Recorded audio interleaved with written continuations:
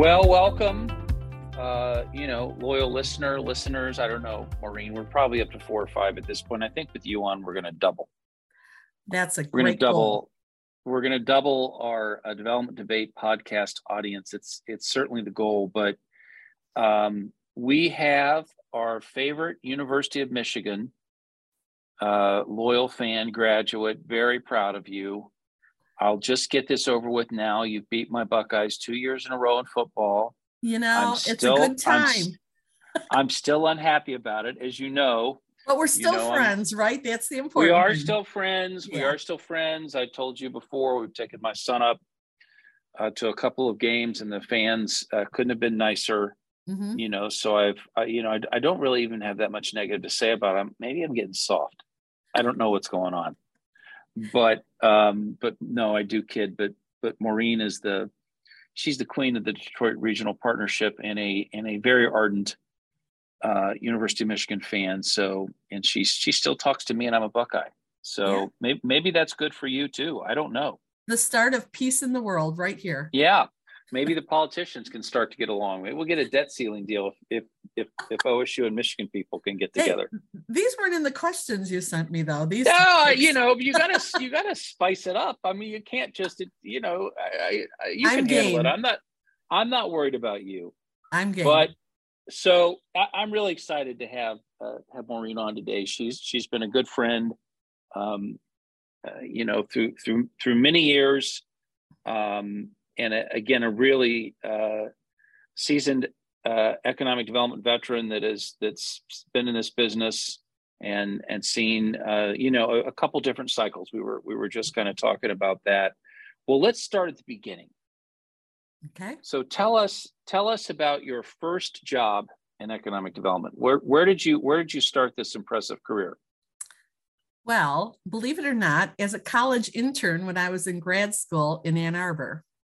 At the time, it was an internship, and they were the most computer savvy economic development group around. And so I was hired to do some economic analysis. I was in grad school for a public policy degree. Yeah. And because they were so sophisticated with computers, worked with the state, we were able to secure a grant. And this is going to date me a little bit, but to buy a whole computer system for every economic development office in the state. Wow. So set those up, develop software applications for economic development, and trained everyone in the state. Wow. And it was really fun. Now, am I as computer savvy today? It seems to have leaped ahead of me. But that's how I got to know everyone in the state and really examine all different types of approaches, because economic development is really different in every community based on what the community wants. So it was great training, but that was it. I started as an intern. That's phenomenal. Well, if it makes you feel any better, when I was at Ameritech, the phone company, doing economic development in the 90s, we funded the state's website because no one had websites. So we have a little history, right? I'm there with you, and I could never figure out a computer program. So that's just amazing to me. What made you want to do this? So you were public policy school, obviously a great public policy school. You probably could have gone a lot of different directions with that. What kind of led you to the world of economic development? I originally thought in public policy that I was almost probably going to be a pollster, or someone who did that sort of more detail analysis. And I really, based on my internship, I like the marketing side a little better. And I'm fascinated in talking to companies and seeing what they do. And so, and I've talked to thousands since that time. And I always find that the most exciting part of the job. What makes them tick? What are the obstacles that we can help with? But it really was the telling the story part that I think is my favorite part. Well, but having that understanding how the technology works at all is an advantage, right? Because the sales piece is important, but it's all driven by data. right? I mean, Absolutely. it's the research that you do. It's the data that you have on your side. It's understanding the data that's maybe not on your side. Mm-hmm. But at the end of the day, I just think the most successful people out there know how to sell things. And that doesn't mean they're not science oriented, and mm-hmm. and I as I say, I'm not a real science major. I'm a political science major. Mm-hmm. But even if the hard science, engineering, doctors, you name it, the ones that really do well are the ones that have a personality, right? That can communicate. Absolutely. I have chosen staff without knowing their degree, just based on their personality. One of my most successful people right now, I met him when he was an intern, right? Yeah. And I wasn't clear where he was, what he was getting his degree in, but I really knew with his approach with people and the way he questioned and had that curiosity that he could do this. And there's not a degree. I mean, there are programs now, but there really hasn't been a degree in economic development. It's just an approach. And that is what apparently I have had that has caused me to have this long career, but really it's what I look for when I hire people. Right. But to your point, we have a super strong research department right now. I'd put them against any in the country, and they are making the difference when we respond to our RFIs, when we talk. It allows you to really talk with authority when you have the data behind you. Yeah. And you understand, I mean, the reality of the data is, because when we're on the other side of that equation with a company, most cases they know the data. That's right? A huge difference from when we started in this, right? Yeah, you used to ask for the data because you didn't know it. Right. Now you're asking the data just to confirm what you think to be true, based upon your own research. And very true. And I'm not saying you can't get a hold of data sets or have resources to spend on data sets that maybe some wouldn't, or maybe there's a nuance, with your region that you can focus on. But anymore, I mean, the data is kind of out there. No, I agree completely. And I think I learned this from a lot of experience with international companies. You have the data, but sometimes it's important to tell the story of why that particular data is important and what it actually means. So I think that really combines my love of storytelling with, originally was hired as an intern to be more on the data side, like I said, but really was learning the marketing part. So it's about telling your story, but telling it with the right data, with the truthful data, and picking out what's important to your customer. So it's fun how it's evolved in that way. But you're really describing good marketing, right? I think a lot of people have this concept of marketing that, if you paint it and make it look good, that's marketing. And the reality is you can't market something that isn't true. Just an example, I did economic development in Phoenix for 3 years. Love Phoenix. We used to say the average temperature in Phoenix year round is 75 degrees. That is true if you count the middle of the night year round. But my niece is there right now in law school, and I promise you it's not 75 degrees right now. Oh no, not at this time of the year at all. But so there's ways you can tell the story, right? But I think now we just have to be sharper about it, because and this is what I tell people in economic development. Everyone knows everything about your community before they get there from a data perspective. And I'll share a little bit of what we do maybe differently with data, but it's all about getting the nuances then of the feel of the community and the ecosystems that you have and what the culture is. New, I think, talking points to what we had before. So data is still, king. I will say how we are using it now, very targeted, is when talking about talent and sort of mirroring that with real estate. So we do heat maps of talent over sites. And that's our approach to helping companies choose the best location. Right. It isn't always the cheapest or the biggest or whatever. It's access to the talent that you need. Yeah. And so it is important that we study our data over talent and inform our customers. And the other thing I will say that's important, and I always say this, we used to be asked about water and sewer pipelines, right? Those were the pipelines that were important. Now it's all about talent pipeline. Yeah. Yeah. So it's not just what talent we have today, but what do we project and how can we create talent that aligns with a company's investment, which isn't a 2 or a 4-year investment, right? No.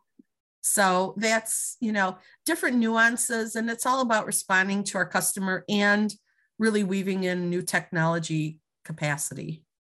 Awesome. So how'd you end up in Phoenix? Give us that story. Yeah. It was a pretty easy one. I got married and my husband was going to graduate school at Thunderbird. There you go. So all of a sudden, the Detroit chick who never left Detroit was in a moving van to Phoenix through a blizzard in the middle of the country, I will point out. And I loved that time there. 2 things. Mm-hmm. I learned really to look at local priorities and different ways of doing business. Among the first things I learned, tax abatements were legal there. I thought, what? How is that possible?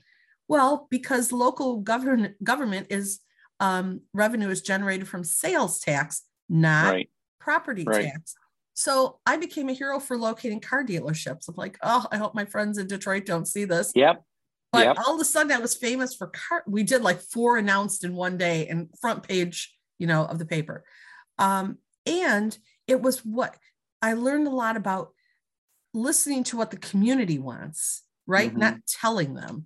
So when I showed up, and I secured a job pretty quickly, because I would say in the Midwest, we were a lot further along in our economic development journey. I agree. Than a place like Phoenix. And they had some pretty ambitious goals. And I thought, wait a minute, I do auto suppliers and auto plants and manufacturing. What's all this about?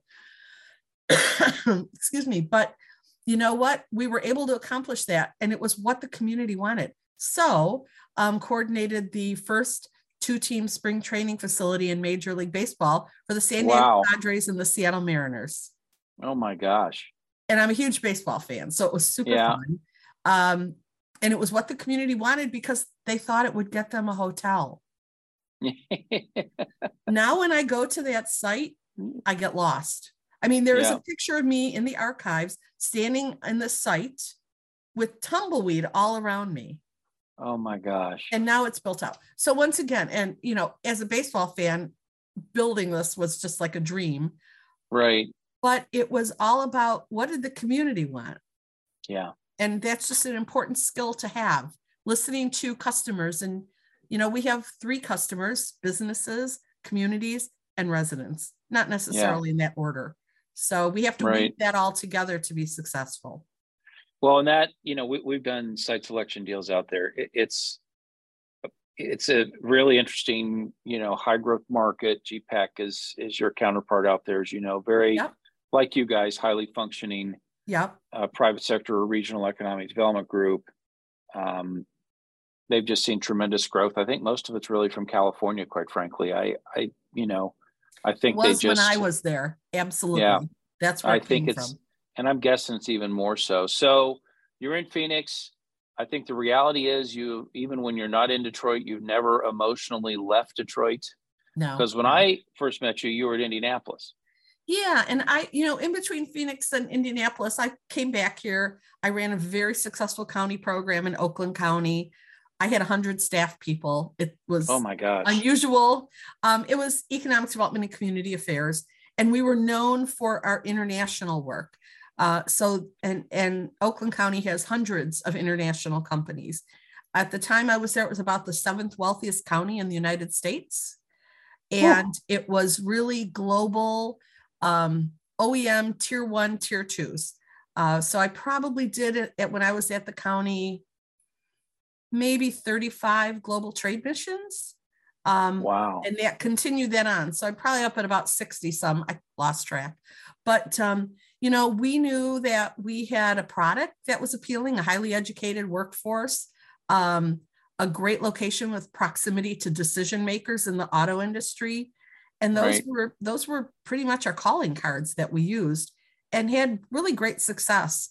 And I would say that's the same for the whole Detroit region. We're a lot more global concentrated than I think. I think sometimes we forget about it because it's always been here. Yeah. But it's a story that we need to tell more about our region. You know, I look at Canada all day from my office. Right. And we have about 1,400 foreign firms. And it's not just the jobs and investment, but it's the cultural diversity they bring to our area, which is really, I think, makes it very interesting here and provides that comfort level. Well, and you know, again, you don't have to sell us on the market. It's big, dynamic. Obviously, the home, you know, to the global auto industry. And you know, Michigan itself is a manufacturing powerhouse. It's really part of that, you know, what I'll call the industrial Midwest. How are you seeing that manufacturing industry kind of change in the last, let's say, 5 years? Yeah, you know, we're all facing a shortage of talent that is not unique to Michigan or Ohio or the United States, quite frankly. Right. So obviously, smart manufacturing has been a real strength where we've seen growth and opportunity in auto, but also outside of auto. So having the talent that can adapt to these changes is super important, and making sure the support services around help them adapt. We have, you know, questions on talent. Experience is really important in manufacturing. Yeah. You know, having stepped in a factory before is a good asset that, you know, the site consultants have told us your talent is very experienced. That's important. Right. Right. So, you know, in manufacturing, it has to be a willingness to embrace the change. I will say, you know, I in the past 10 or 15 years, there's really been a generational change. You know, from companies that were owned, maybe second generation owned, you know, we don't need to change, we can ride this out, whatever. But I do see a great shift in the generational thought on what to do to be successful in the future. So, you know, our manufacturers ask for different things, ask for different types of talent, job training programs. But, you know, we're ready for it. We have to be ready for that change. And I know you're going to ask me about this, but our EDA proposal really just embraced that. And I believe that's why it was successful. Well, let's hear about your nice segue. Let's hear about your EDA, your big EDA win, because I think we were supposed to. We were going to get together, and then you claimed you had a meeting with the president that disrupted. Yeah, and you know, I still owe you. You're never gonna let me forget. But it was legit. It was a decent excuse. I admit it. It was decent. You know, I wasn't like washing my hair or anything. I had to present to the president. I get it. Of the United States, that president. Yes. Right. So, you know, we when this request for proposal came out, we got together, and the Detroit Regional Partnership was asked by several regional players, you should apply. We are seen as a regional 5.5 million population neutral convener. So we put it all together. We went out for RFPs on what should it be. And it was really to help accelerate economies that had been damaged during COVID. And we took a big hit in the Detroit area. Yeah. When we asked for proposals, 18 of 19 were all around mobility. So thus was born the global epicenter of mobility. That's what we've called it. We had 140 people working on this with us, from the OEMs and the tier ones to the small entrepreneurs to the unions, everything in between. And it really was to take a look at our assets and find out what could we do to really accelerate this global change in auto right now, from internal combustion engine to electric vehicle and beyond.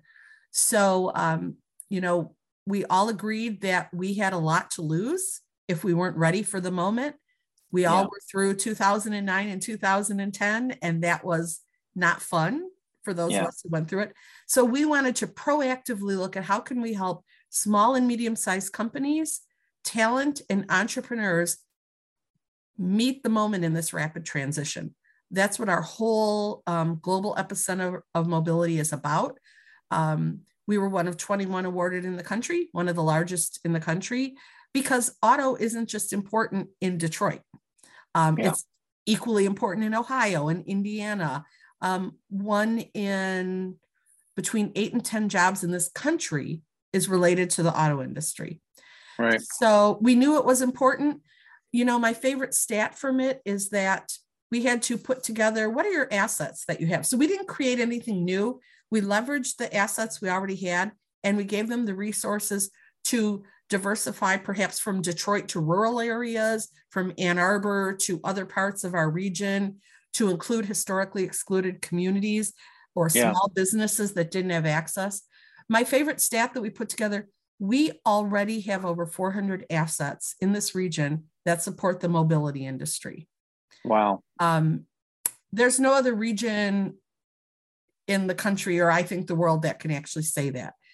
So this was our putting together the list, taking an assessment, and seeing what could we accelerate. So an example, TechTown, we didn't get all the money, you know, that I have to tell our investors that it didn't all come to the Detroit Regional Partnership. We were just the convener and have a couple of pieces. TechTown in Detroit is a very successful, long-standing accelerator for entrepreneurs. They're one of our recipients, and they have a really strong DEI program. They're housed at Wayne State University. Their funding is to allow them to take this success that they've had and expand it throughout our region. So it can go to Shiawassee County and Adrian and Flint to expand the access and expand the reach that we have. So that was really how we put it all together. And I think it's making a difference already, and it will, because we can't have that supply chain broken or not ready for what the OEMs need. And we looked at mobility from not just cars, right? I mean, yes, mobility is cars, but there's also delivery of healthcare and delivery of food and food deserts and anything that moves. So we're excited about what the possibilities are for it. And we were honored to get that designation. And I will always owe you a time on stage that I had to bump. Well, like I said, probably the best excuse I've ever heard, you know, and, you know, literally it's in the papers. So, I mean, you couldn't even really make it up. I mean, it was, you know, there was a lot of proof of it. Exactly. Maureen, I'm not saying people cancel meetings on us just to, and, you know, make up reasons, but I'm saying that was just a good one. So you're talking about mobility, you're talking about autos. You know, obviously the big headlines that have been out there the last couple of years is around electric vehicles. I know that you all in the state, you know, have been very engaged in this market. Obviously, you know, you have as much to lose as gain, and that we've talked about that. I mean, that's kind of the underlying story here, is that if you see where a lot of these EV facilities have been located in the U.S., not in all cases, but in a lot of cases, they kind of track where the domestic assembly plants are, auto assembly plants. Because again, you talk about workers. And again, you're in a region like yours that has 5.5 million people and the 14th biggest MSA, you go with your assets, and people are your assets, right? So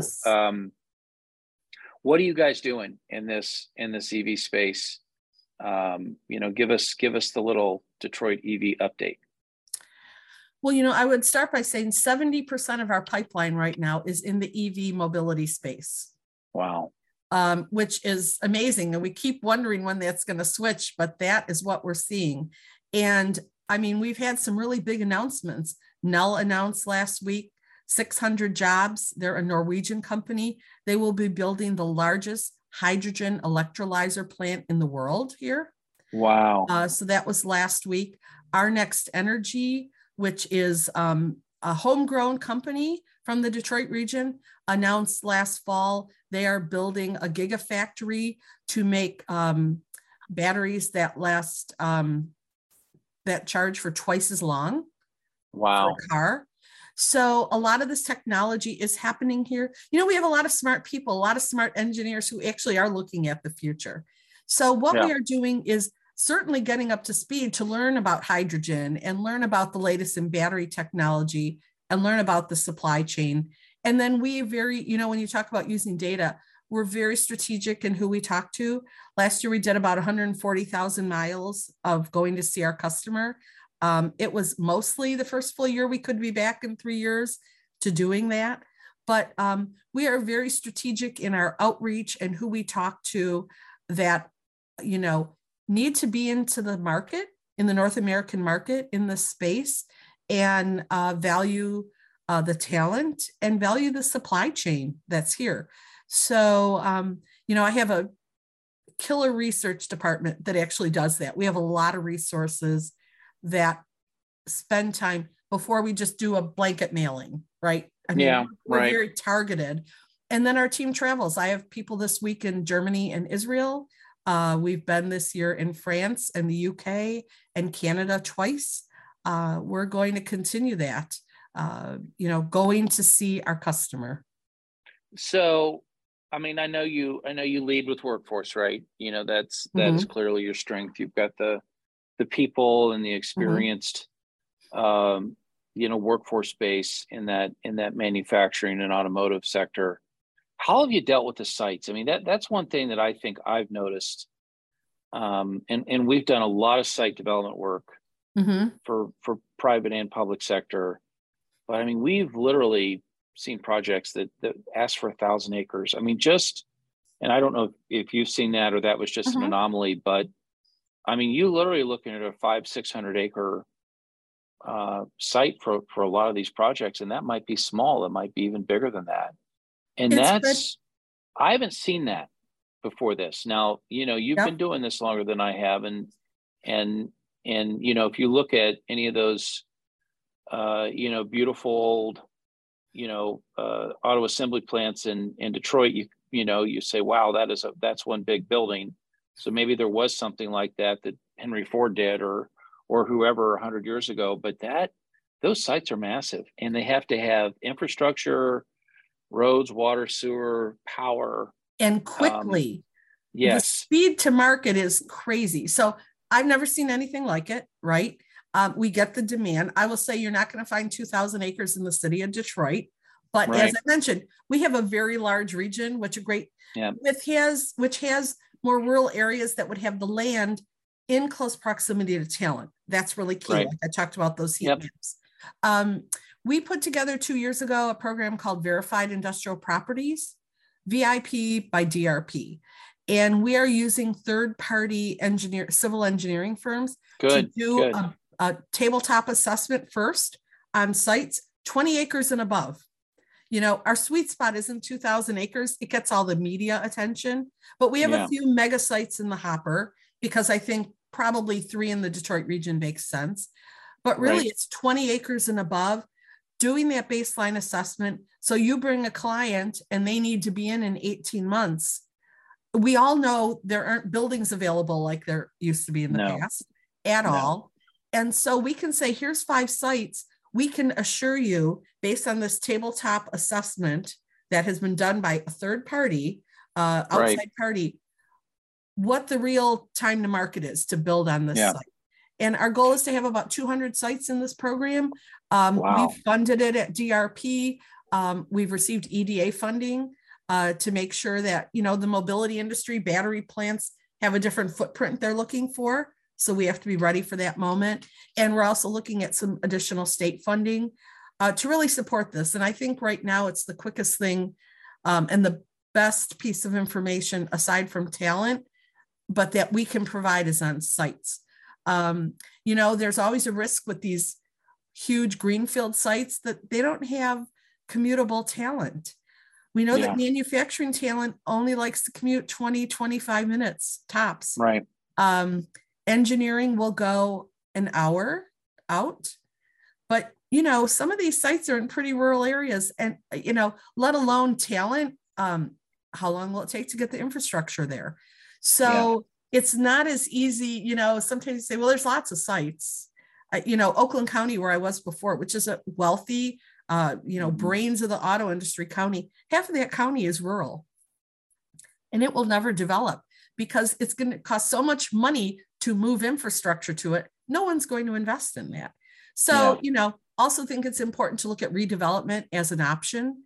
But boy, it is speed to market on these things. The customers want everything in times that we've just never seen. Well, and I'm not going to tell you anything about the auto industry you don't know, but the reality is it's a complete transformation. It's not political, right? The EV stuff's not political. It's I jokingly say that the Detroit guys watched Elon Musk and figured out if he could make an electric vehicle that people were buying, that they could too. But it is literally every major auto company in the world is transitioning to electric vehicles, and it's the largest transition that we've seen in an industry, in my opinion, since the assembly line, because it is this. Mm-hmm. We've had the same basic engine, in that car that mm-hmm. Henry Ford and the rest of the guys did when they created the industry, and it changes everything. 100 years ago, right? And it's absolutely. And I think in the United States, it's following global trends, right? I know the topic of hydrogen, much more advanced in Europe than here and in Japan. But we're catching up quickly because we have to. And, the U.S. is still seen as the global leader. So we need to be ready to meet this moment. So auto has been, and the other thing you don't hear about, you and we pay attention to all this detail, right? The average person doesn't realize. So in the Detroit area, the billions that the OEMs and the tier ones are already spending as we speak. Factory Zero, the Stellantis plant in Detroit, General Motors in Lake Orion, Michigan. Billions spent to produce electric vehicles, to retool, transition, and the supply chain's doing the same thing. It's not always as glamorous when it's your existing companies spending, but we know they're spending. And, we want to make sure the talent rises up to the moment, but obviously they do too. People think, well, isn't it odd that the OEMs were right with you on this application for the global epicenter of mobility? It's like, no, they were with us because they want to make sure the supply chain comes along and the talent comes along, and the entrepreneurs, because they embrace the people who invent cool new technologies and products that they can incorporate. So they were right with us supporting what we did. It's important for them as well. Oh yeah. It's they get it. It's a massive disruption of, you pegged it. It's one of the biggest industries in the world. And it's going to be interesting because, again, it doesn't take as many parts. Mm-hmm. It's got threats and opportunities. Any place that had a engine plant or a transmission plant, you just name the parts of an engine. What are you going to do next? Now, I think the good news is, and it sounds like you all have executed on it, that if you already have that industry in place, you should have a great shot to attract the new EV facilities, because reality is they need talent.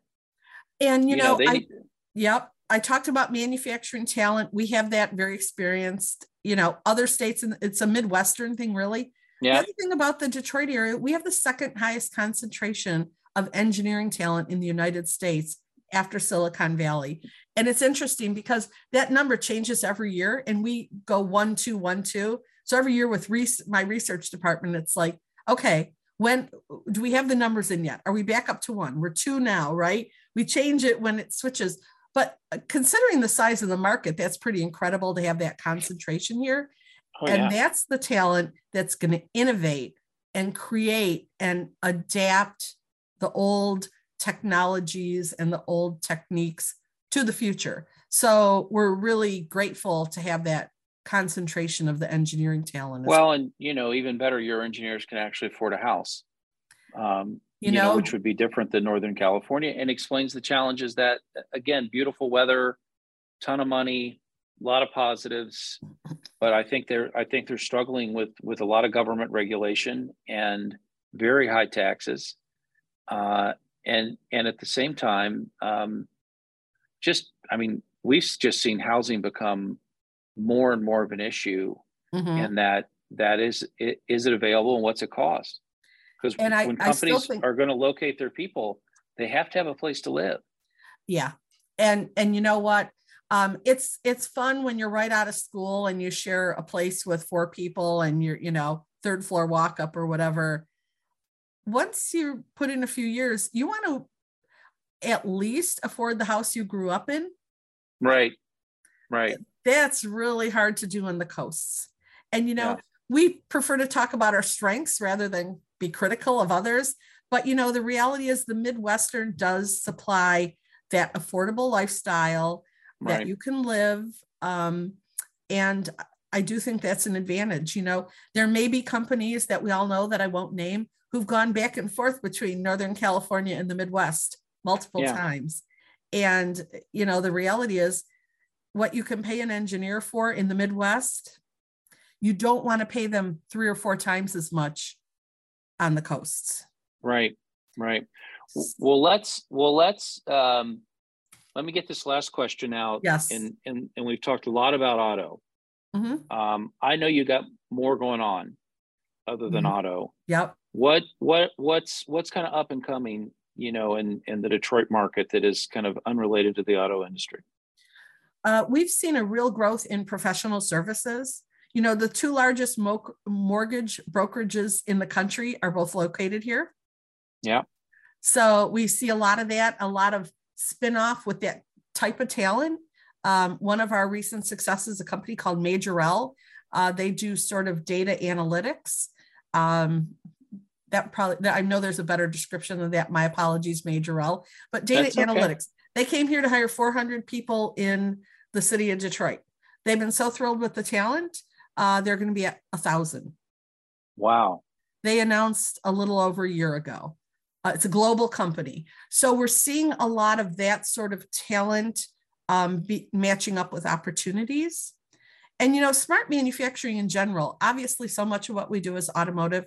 We have a very strong defense industry here as well with TACOM, the Tank Command Plant in Warren, Michigan, where all the Army purchasing is done. That generates a lot of companies who come here. And there is that shared technology between auto and aerospace and defense on topics like lightweighting and doing things smarter and better. So this is a good place for that shared technology to occur also. Mm-hmm. So we are seeing an increase there. So 70% mobility in all forms, battery and hydrogen and others. But the rest is really a lot of professional services. Yeah. Just smart manufacturing of other things. Yeah. And again, we were at the IAMC conference in Detroit and got to roam around downtown, and it seems like downtown's doing great. It's a terrific time. Yeah. It seems like, and again, quality of place, right? You've got a lot of great communities. You have places that people can live and raise a family and send their kids to good schools and afford a house. So it kind of gets back to that Midwest quality of place in a really big region. Yeah. Which is not always easy to do. Over 2 million workforce we have here. That's bigger than 30 states. Wow. Just alone, our workforce. And it's not far. I mean, you complain when your commute goes from 30 minutes to 35 here, but the reality is we've all been in different markets where you're sitting in your car for well over an hour every single day. So, and I do think, the Midwest is special when it comes to the people and the lifestyle. It just is someplace that we've seen, especially with our international companies that come here, they really embrace it once they see it for themselves. Oh yeah, absolutely.